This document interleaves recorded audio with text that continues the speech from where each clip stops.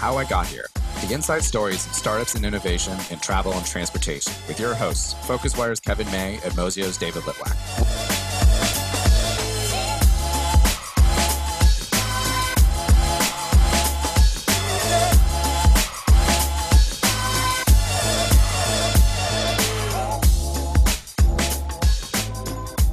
Hello, everyone, and welcome to How I Got Here, Mozio and FocusWire's podcast about the innovators in travel and transportation. Today, we're joined by Julian Weselick and Julian Stiefel, the founders of Tourlane, a platform that mimics the role of an in-person travel agent to plan and book all aspects of multi-day trips for individuals and small groups. Tourlane has raised a total of $67 million and is based in Berlin with about 250 employees. And thanks for joining us, Julian and Julian. Thanks for inviting us. Yeah, so we like to start off every one of these the same way for us to ask you how you got here. And I want to also note that this is the first, as Kevin said earlier, first time we've had two founders on at the same time. So really looking forward to getting a perspective from both of you, straight from the lion's mouth. So turn it over to you guys. Cool. Yeah, thanks for having us. We make it easy. Both of us are called Julian, and the two of us, we know each other for quite some time. We grew up together in a small city in the south of Germany called Heidelberg, and I think there were like two parts that always connected us. First, there was the love and interest for entrepreneurship, and then the second was the love for travel. And I myself, for example, I lived in South America for a few years, and throughout this time, I traveled basically all over South America. And the one thing that we, like, throughout our trips always realized was like how difficult it actually is to plan individual tours. So there are two ways on how individual trips are planned and booked today. The first is you go to a travel agent, and usually what you get is a good consultation. However, mostly it's around prepackaged tours. So there's not a lot of individuality.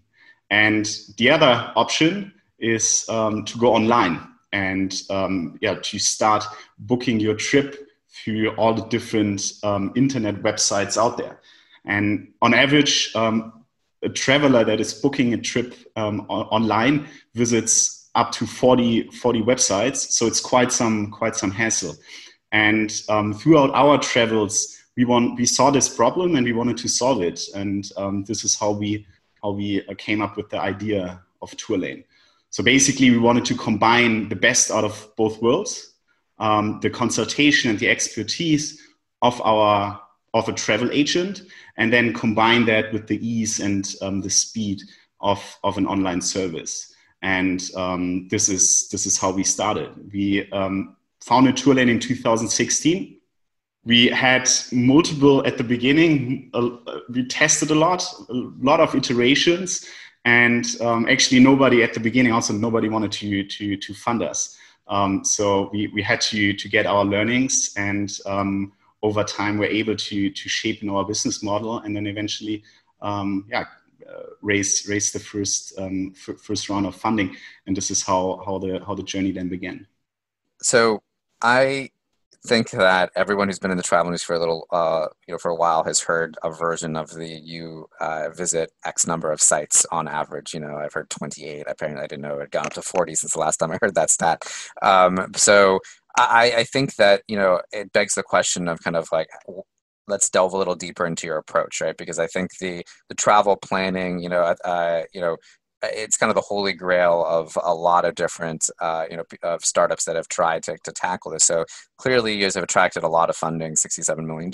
You have 250 employees. You've achieved a level of success already that, a lot of these other travel planning startups have not. But I'm curious, we can get a little bit deeper into this. What exactly, go into, how are you doing balancing the consultation of travel agents with the other side of things as well? David, before answering this question, I quickly want to add one comment to Julian. Actually, we've never shared it. I don't know if we shared it, but the very first two investors we ever had were both our mothers. So these were the only ones at the very beginning before deep diving into the market and really understanding us who gave us money and who eventually kicked it off and financed it. But yeah, to answer your question, I think what really stuck us when deep diving into the market is once we realized why actually it's so complex and hard to book these coherent trips online, because how companies went online and brought inventory online, it was all about making one vertical accessible on a very broad basis. Yeah, so booking, making hotels accessible, or the flight companies making flight booking easy, get your guide on the activity side. But when it comes to the coherent trip, this was very much still in the hands of classical tour operators, yeah, which were founded some 20, 30, 40 years ago, where the market structure until today, it's very much a pre-internet market structure, yeah, where you have offline tour operators, where you have DMCs, where you have travel agencies, and lots of players involved with very few digitization. So when we start basically selling the first trips ourselves, we realized there seems to be no better way currently than sending Excel sheets around the world, pricing with no live availabilities. And I think this is when Julian and me really got the huge and enormous potential out of this market and the segment by really involving technology and building the tech to digitize this inventory and build coherent trips, and a company that can sell the coherent trip right from the beginning. And it's in our DNA. And we are not just a hotel selling site. We are not just a flight booking company. We are focusing on the entire trip, where our DNA is. We are explorers. It's not about just one item for us. It's about the entire experience. And that's when we realize the full potential of what we are doing, and actually also the reason why it's so hard to book the coherent trip online, because it's simply not online. So let me push you a little bit on that. So one of our first ever guests was Aaron Gao, who founded Silver Rail.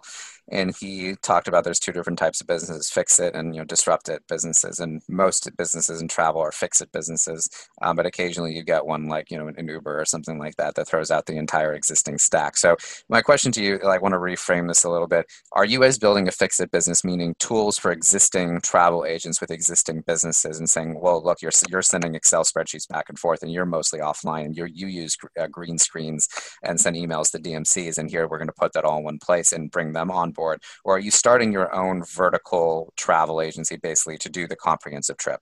I mean, we start our own tour operator, where we from the start wanted to bring the expertise of travel agents online, and we basically build our software, the tools for our travel agents to be able to very easily put together the most unique but also like curated trips, and really cater and define them to the wishes of all customers and travel preferences that people have.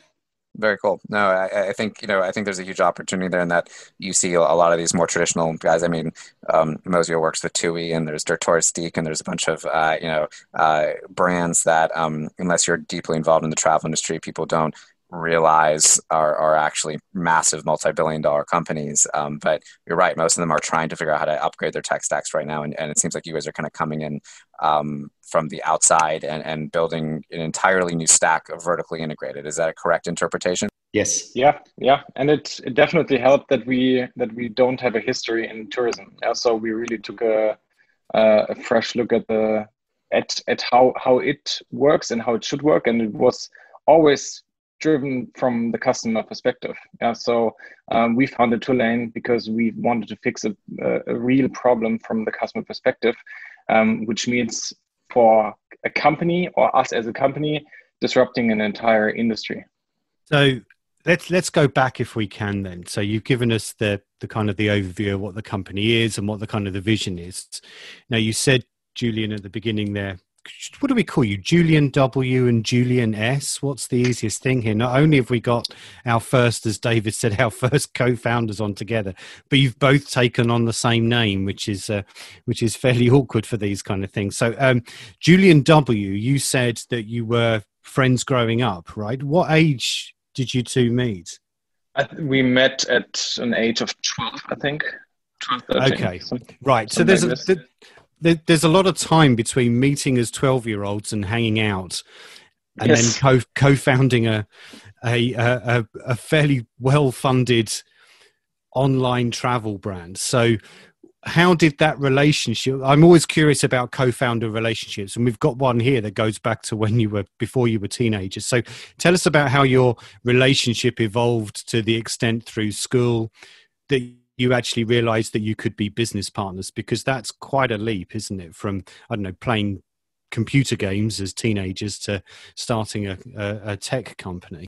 Yeah, and I think the clear answer is that it definitely evolved over time. Yeah, it wasn't that we made a pact in 2000 with 12 years. Okay, let's build this amazing travel company together. So like the Goonies or something like that. You know? Yes. So it evolved over time, and I mean, I myself, I studied in London. Afterwards, I joined Rocket Internet here in Berlin. Yeah. Where I was already in a very entrepreneurial space, and the relationship to Julian never broke up. Yeah, and Julian Julian, maybe you can take over quickly your background, so it's a little bit easier to understand where we come from and how we then eventually decided to found Tourlane. I mean, I also, before Tourlane, I founded my first company in 2010. This was back then out of university, together with a few friends, basically with the idea to build a peer-to-peer rental company, which eventually we sold to Airbnb when Airbnb wanted to expand and come to Europe.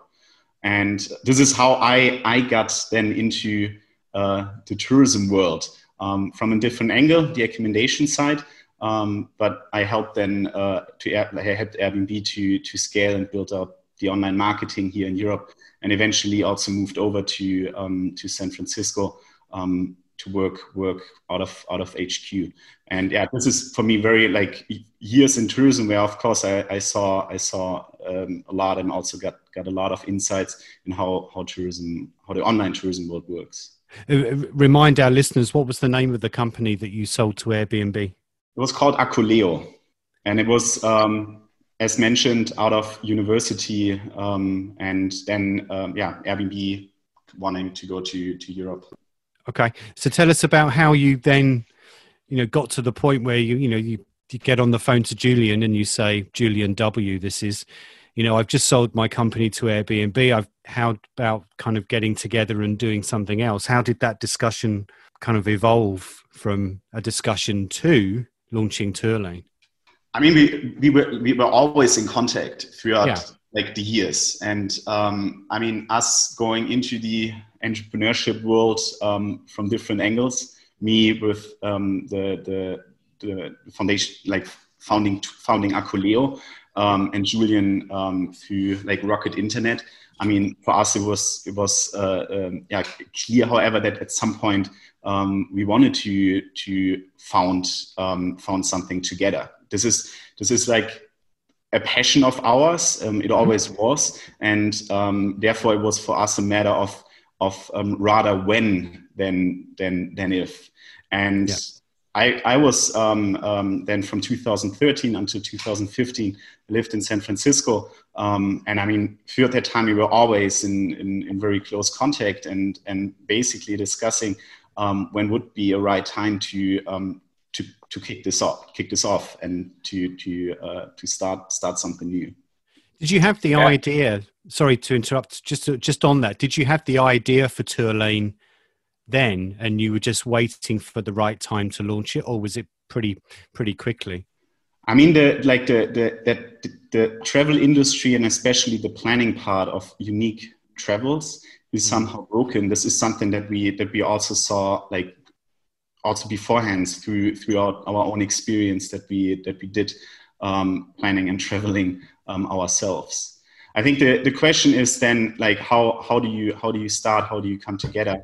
And then how do you kick it off? And I think for us, it was really, I mean, again, that we wanted to do this. This was clear, was more often when. And in 2015, we basically decided that we wanted to, quit our jobs and eventually start. And I think this is what it comes down to. It's the starting and just for the first few months, start running and see where this goes. There were a lot of learnings that we did, and as mentioned, the first months were like iteration after iteration of how to go into this market and how to tackle it and also to understand it. But I think it really comes down to the you have to get started. And for us, this was in 2015. I'm interested. Last one from me for a while. I'm curious. Why did you go for the multi-day route rather than the single-day route? Because I wonder, is it because your compatriots Get Your Guide had obviously really gone for it with the single kind of tours, single-day tours. Is it because there was a gap on the multi-day tour side? Or was there another reason why you opted for that particular model? Definitely because there's a gap, and the gap we felt strongly when booking these trips ourselves. Yeah, so there's a big intrinsic motivation in fixing this problem because going through all the pain that almost everyone knows when planning and booking their holidays online is a pain we also felt. So just a single experience booking, I think it's from the level of complexity something different. And what we've also realized, then ourselves is just the problem we are able to solve in the multi-day tours market. It's enormous, and also the brand potential that lies within this segment. It's also enormous when we see about the level of interaction that we have with our customers. That's pretty unique. Since we are not just there for just one day, we are there for their entire holiday, and often our trips are being booked quite in advance. So this means for us, we really build up a close relationship to our customers with our service, with our trips, and eventually with our brand. And that's what we strongly believe in is also missing in this segment. A very strong customer experience and brand that delivers on it. So I wanted to delve into maybe a little more philosophical side here. So I was kicking around some ideas a couple of weeks ago with friends about like the future of package tours. And I was saying right now it's mostly, a flight plus a hotel and a transfer to a beach in Mallorca where someone lays on the beach for 5 days or something like that, right? And what prompted that kind of insight, I was asking, is there something for a younger generation there? And I remember a friend showing me a music festival package, and it was a hotel and a bus to a place with a lot of parties and a bunch of dinners. And I was like, this is a young person's package tour. And I was thinking about, there's a famous phrase in Silicon Valley: you only make money by bundling or unbundling.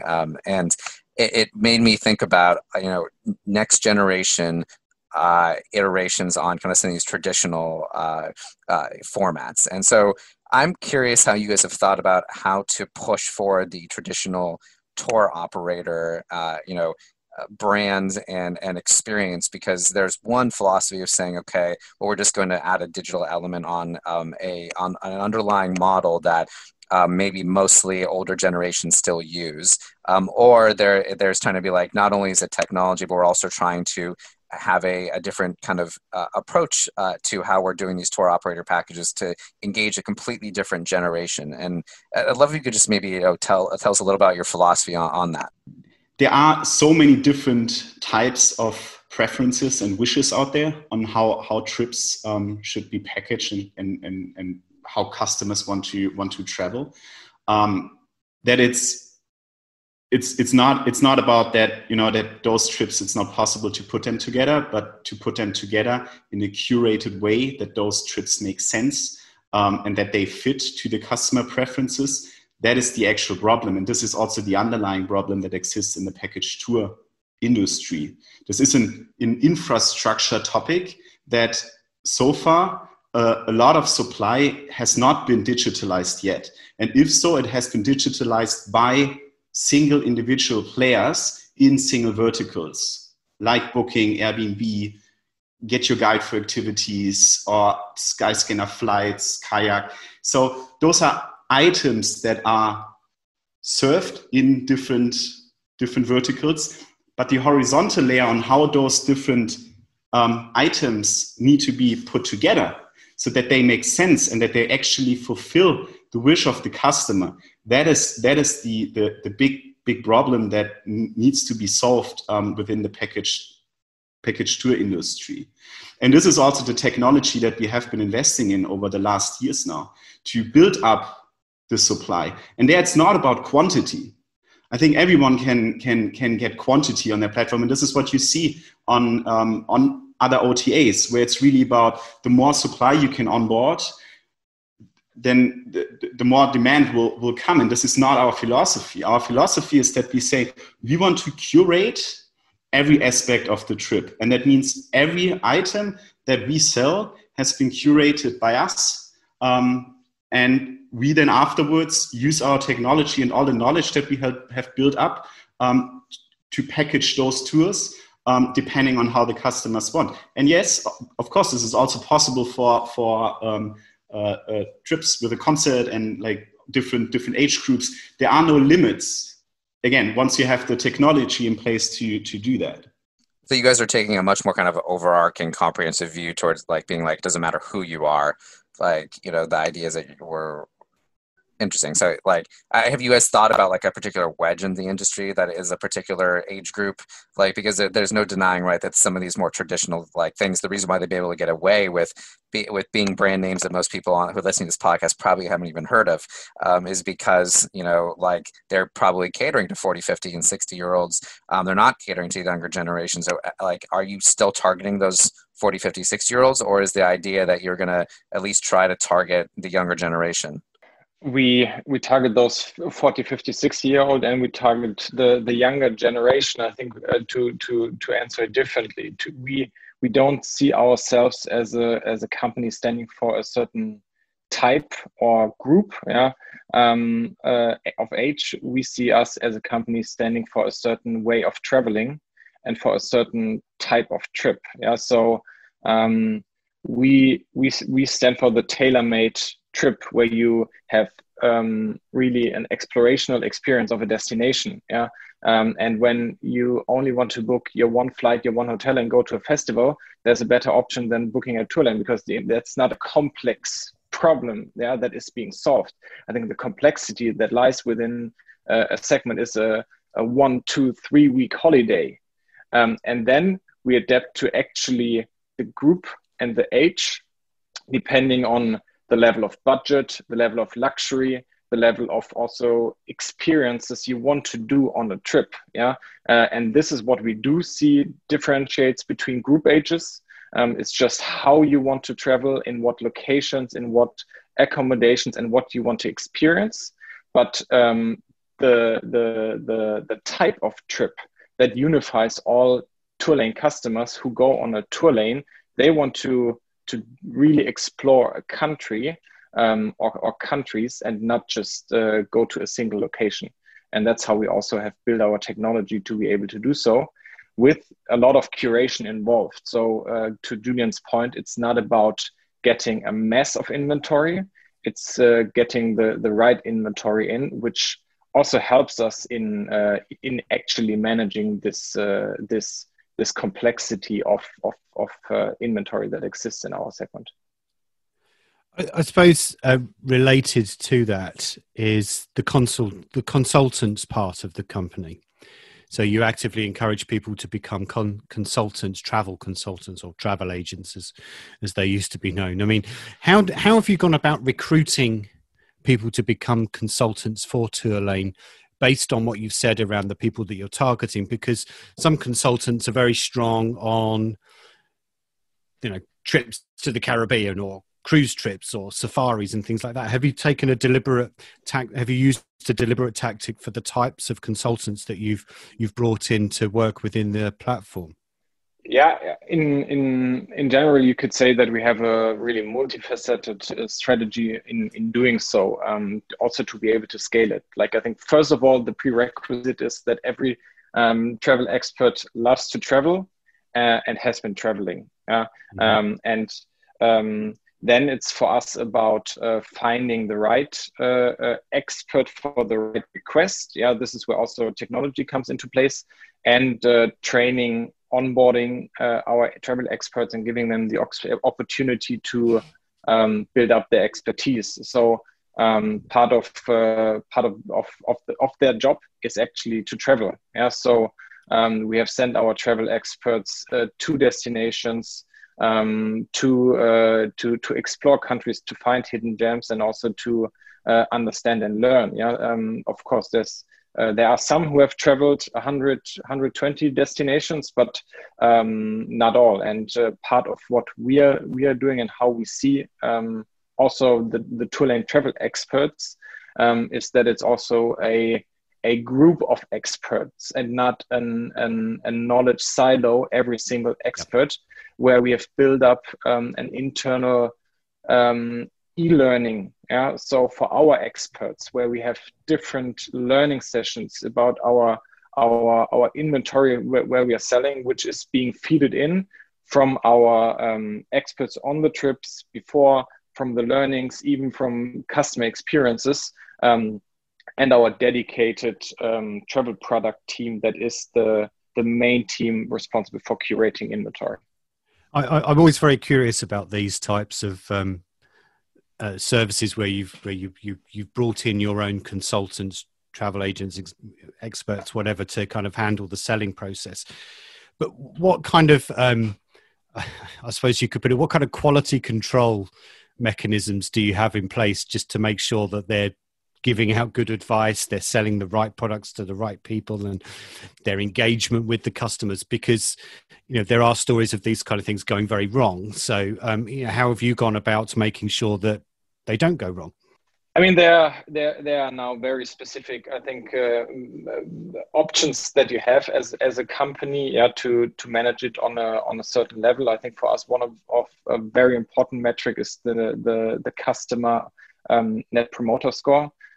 So that we base on an agent basis, which is being for us then asked to customers on the consultation part, but then also on the traveling part. So just to make sure that we deliver on expectations, that we deliver on promises, I think is one of very, very important parts to build a sustainably good company and business. But part of quality control also is technology. Yeah, so our experts also have to have certain knowledge accessible, what is feasible, what is not feasible, that they only get curated inventory in their hands, so that we actually make sure everything that is being sold fulfills a certain quality standard, and making exactly this problem, what you were describing, also scalable. Yeah, and this is a topic which can be very operationally be done by asking the customer how the customer liked the consultation, the offers, and then the booking, but also much more broad when taking a curated perspective to travel, when bundling knowledge through our e-learning platform that we have created to make sure we fulfill to our quality standards and settings that we have set ourselves. Julian, if I could quickly follow up on that. So you mentioned earlier that you guys are like the horizontal layer on top of a lot of this kind of stuff. So is the idea that you plug into various verticals, let's say like Booking.com or Expedia for hotels and flights and stuff like that. I imagine though that there's a fair amount more than that. You're not just an aggregator that, with a step, process going through A, B, C, D, E. It sounds kind of like you alluded there earlier to saying, your travel experts travel a lot and they pass information back. How are you basically saying, okay, well, we know that, Majorca, we really like this resort, and are you somehow adding a layer of classification on top for your travel experts to basically be like, this is a really good hotel versus just, the cheapest one that Expedia sends us? Or how are you taking these independent vertical feeds and splicing them in a way that like helps your travel experts? Exactly like you described. So first of all, there's a certain also operational level, which depends on whether we want and can work with OTA. So what is important for us, that we can control the quality of the entire trip. Yeah, and certain companies have the incentives or the strategy that they control their customer experience, and then I think it becomes a sort of incompatible at some point of time, and this limits also whether we want to actually work with the existing players, or whether we want to go directly to the service providers and integrate them directly, so we can actually make sure we are working in one quality setting. So this is for us very important. And when it comes to our travel experts, exactly how you described. So what we have built, we have built a curation layer on top of the inventory which we integrate. So we have an internal curation classification, where we are rating every item that goes in there in a very structured way, so that we can use it, and that it also is compatible per trip item. So the information we have structured our accommodations is actually suitable to the information how we have structured our activities, and then our travel experts do get these pre-curated supply to their hands, which also is one of the key parts why we are able to control quality, where it's very hard when you go on just purely making sure you get as much inventory in as you need. So what is also kind of inherent with a typical marketplace model, that you want to get as much inventory in as you can to also convert long tail requests. For us, it's something different. For us, it's not about as much as we can. For us, it's the right inventory curated for actually what we want to sell, and that's why we've also structured our tech accordingly. So to add to this, and also this is I think a core aspect that has been lost over the last decades online. It was really more about adding more and more supply to the different platforms, and then leaving the choice to the customer of finding out of hundreds of options the right one. And this is overwhelming and just not a good customer experience. And this is why we built this layer. Yeah. You said at the beginning, Julian, that apart from your respective mothers, you found it quite difficult to raise money. People wouldn't fund you. So, I mean, two-part question, really. The first one is, why do you think it was difficult initially? And two, if you look at Tourlane, TourRadar, Evianos, it's been like that. And for those that are listening to on the audio, I'm raising my hand as it goes up at the end here. I mean, there's a definite trend amongst the three of you, the way you've raised money, and it's gone up exponentially in the last few years. I just wonder what has caught the interest of investors more recently that perhaps didn't in the first place. Everyone who, to answer your first question, why it was hard. I mean, everyone who Julian and me pitched the idea told us, "You two are crazy. You know the travel industry and you know internet business models, and out of all those industries, you're really taking travel, where it has been so hard to get funding all the way because the competition is so high." And I think that was core to why we had such problems. We were trying to get money basically based on an idea and on a pitch deck, where no one wanted to invest because no one wanted to burn their hands, as it's hard in travel. Yeah.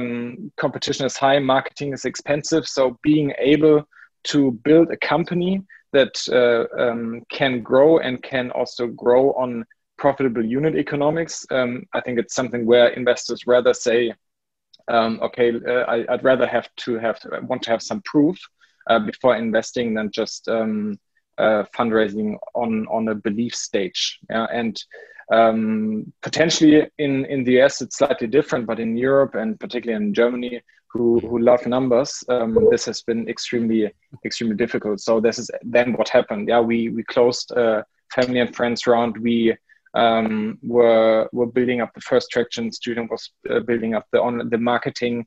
I was selling the first trip, so we were actually able to prove that there is a need out there, that we are hands-on to get a business up and running.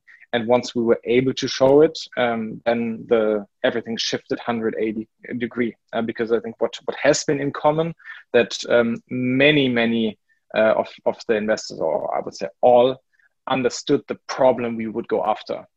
But very few are so deep into the travel market that they would actually invest out of a pitch deck. And that's why we needed to first prove and get some numbers in before we then closed the round. And yeah, I think to some extent we were one of those drivers behind now recent fundings, and also with proving ourselves that that we were able to clearly show the market and how it can be done. And from a potential perspective, there has never been a doubt. Yeah, so all we see the size of the market. I think it's just a level of then execution. How do you execute and make a company founded in 2015 or 16 actually compete against those enormous players in the market? Yeah. And this is what we were able to prove. Now you're co-chief executives, is that correct? Yep. Yeah. Yes. So this is the one that I'm really, if there's any question I want you to answer honestly, it's this one, right? So your co-CEOs, your co-founders, how do you decide who gets to, who decides the final decision? And I wonder, this is the framework for this, in that what happens if you disagree on something? I'm imagining some kind of elaborate game of rock, paper, scissors or something like that. If you've both completely disagree over the direction of a particular part of whatever it is you're working on in a day-to-day, how do you decide the right decision when you disagree? So I think one point that is very, very important is we don't believe in right or wrong decisions, because there's always something in between. Right. Yeah? Okay. I think it comes down to like sitting down and talking about it, and then also in certain like situations disagreeing, but eventually committing to a decision, and then also living with it and seeing how it goes. And this is, I think, what we have been doing very, very good together. We also have like a different background. I have a marketing background. And focused then also like more on the like tech side of it, whereas Julian focused more on the finance and operations and sales side. So we have also a different different point of view, like in the different departments. Yeah, it's interesting. Yeah. And I mean, Actually, in preparing for this podcast, I listened to the one from Jochen Engert from Flixbus, there, where you were also asking how it actually is going with the three co-founders. So in that sense, I think it's even a little bit easier for us because we are just two.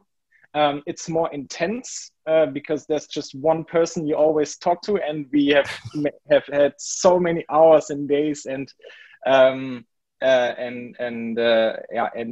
discussions, which is important. And I think also then the solution to it. It's a lot about communication, and then it's about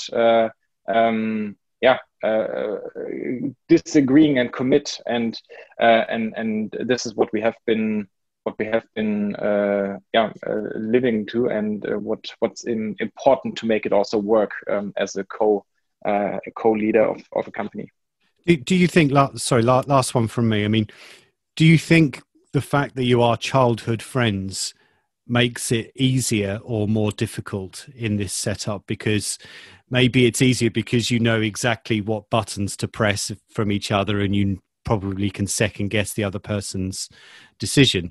But it might be more difficult because the bonds are stronger and you perhaps might not want to disagree because of that friendship. I mean, you go through so many ups and downs when founding a company from day one. That a strong bond is an absolute advantage of knowing each other and knowing that you can rely on somebody no matter what. So, like, us having this this friendship is huge advantage. Yeah, no, interesting, David. Yeah, no, it's funny just to comment on that. I founded my company with a fraternity brother in college, but also a childhood friend I knew since middle school. And I think you sometimes get advice from people saying, avoid doing business with friends. And I think I would refine that to be avoid doing business with people you would like to hang out with just because you want to hang out with them, not necessarily because, like, you know, but I find close friendship, like it sounds like this is true for you guys, can actually significantly de-risk a situation because you really do know the emotional kind of up and downs you're going to be going into something and with someone else. So that's fantastic. I had one last question. I wanted to open it up and see if there's any ridiculous tour lane experience you guys would like to share. So we've had funny anecdotes in the past of various Henrik from AirHelp kind of storming an airport in order to get the word out about his flight redemptions, flight refunds, excuse me. You know, we've had a lot of interesting anecdotes, and I imagine that there's got to be something that occurred that was unexpected or kind of completely out of the blue in the founding of Tourlane that you did not think you were going to experience. So we'll just keep the question general here, and would love to hear. There are many funny stories and customer stories. I think one of the most recent stories we'd love was actually when the first when Corona came. So once Corona came and the first borders were closed, for us it was all about getting customers back home safely. So we didn't care about working hours for ourselves. We didn't care about spending money. For us, it was all about getting all our customers around the world as quickly home as we could. So we were working really day and night, our customer service team, our experts team, to make this work. And there was just no single solution out there to bring customers home. And also a couple of people got stuck, where even we weren't able to do so. And one of the couples that got stuck actually for 6 weeks was a couple who got stuck on the Cook Islands. And they just had the time of their lives. And what they were doing, they were sending us pictures, motivating us from the beach, going scuba diving, just having the best time, where we were really in firefighting mode the entire day, which was for us during all these crazy times also a good anecdote that even if the situation is bad and as crazy as we would have never thought it could be, some good stories also happen to our customers. Well, I appreciate the pettiness that they showed there, and just kind of being able to sprinkle, on your open wound, their amazing experience. Anyways, I think we're out of time, but I want to thank both of you, Julian and Julian, for your time today. This has been How I Got Here, Mozio and FocusWire's podcast about the innovators in travel and transportation. And we release these weekly on Thursday. You can subscribe at Spotify, Apple Podcasts, wherever you listen to your podcasts. And and thank you very much for your time. And thank you again so much, Julian and Julian. Thanks a lot. Bye. Bye.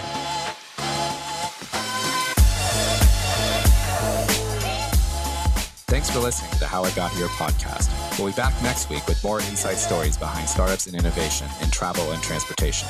Check mozio.com/move for a complete write-up of the highlights of every podcast with translations into 5 languages. And get your daily dose of news on the digital travel economy by subscribing to the newsletter at focuswire.com. See you next week.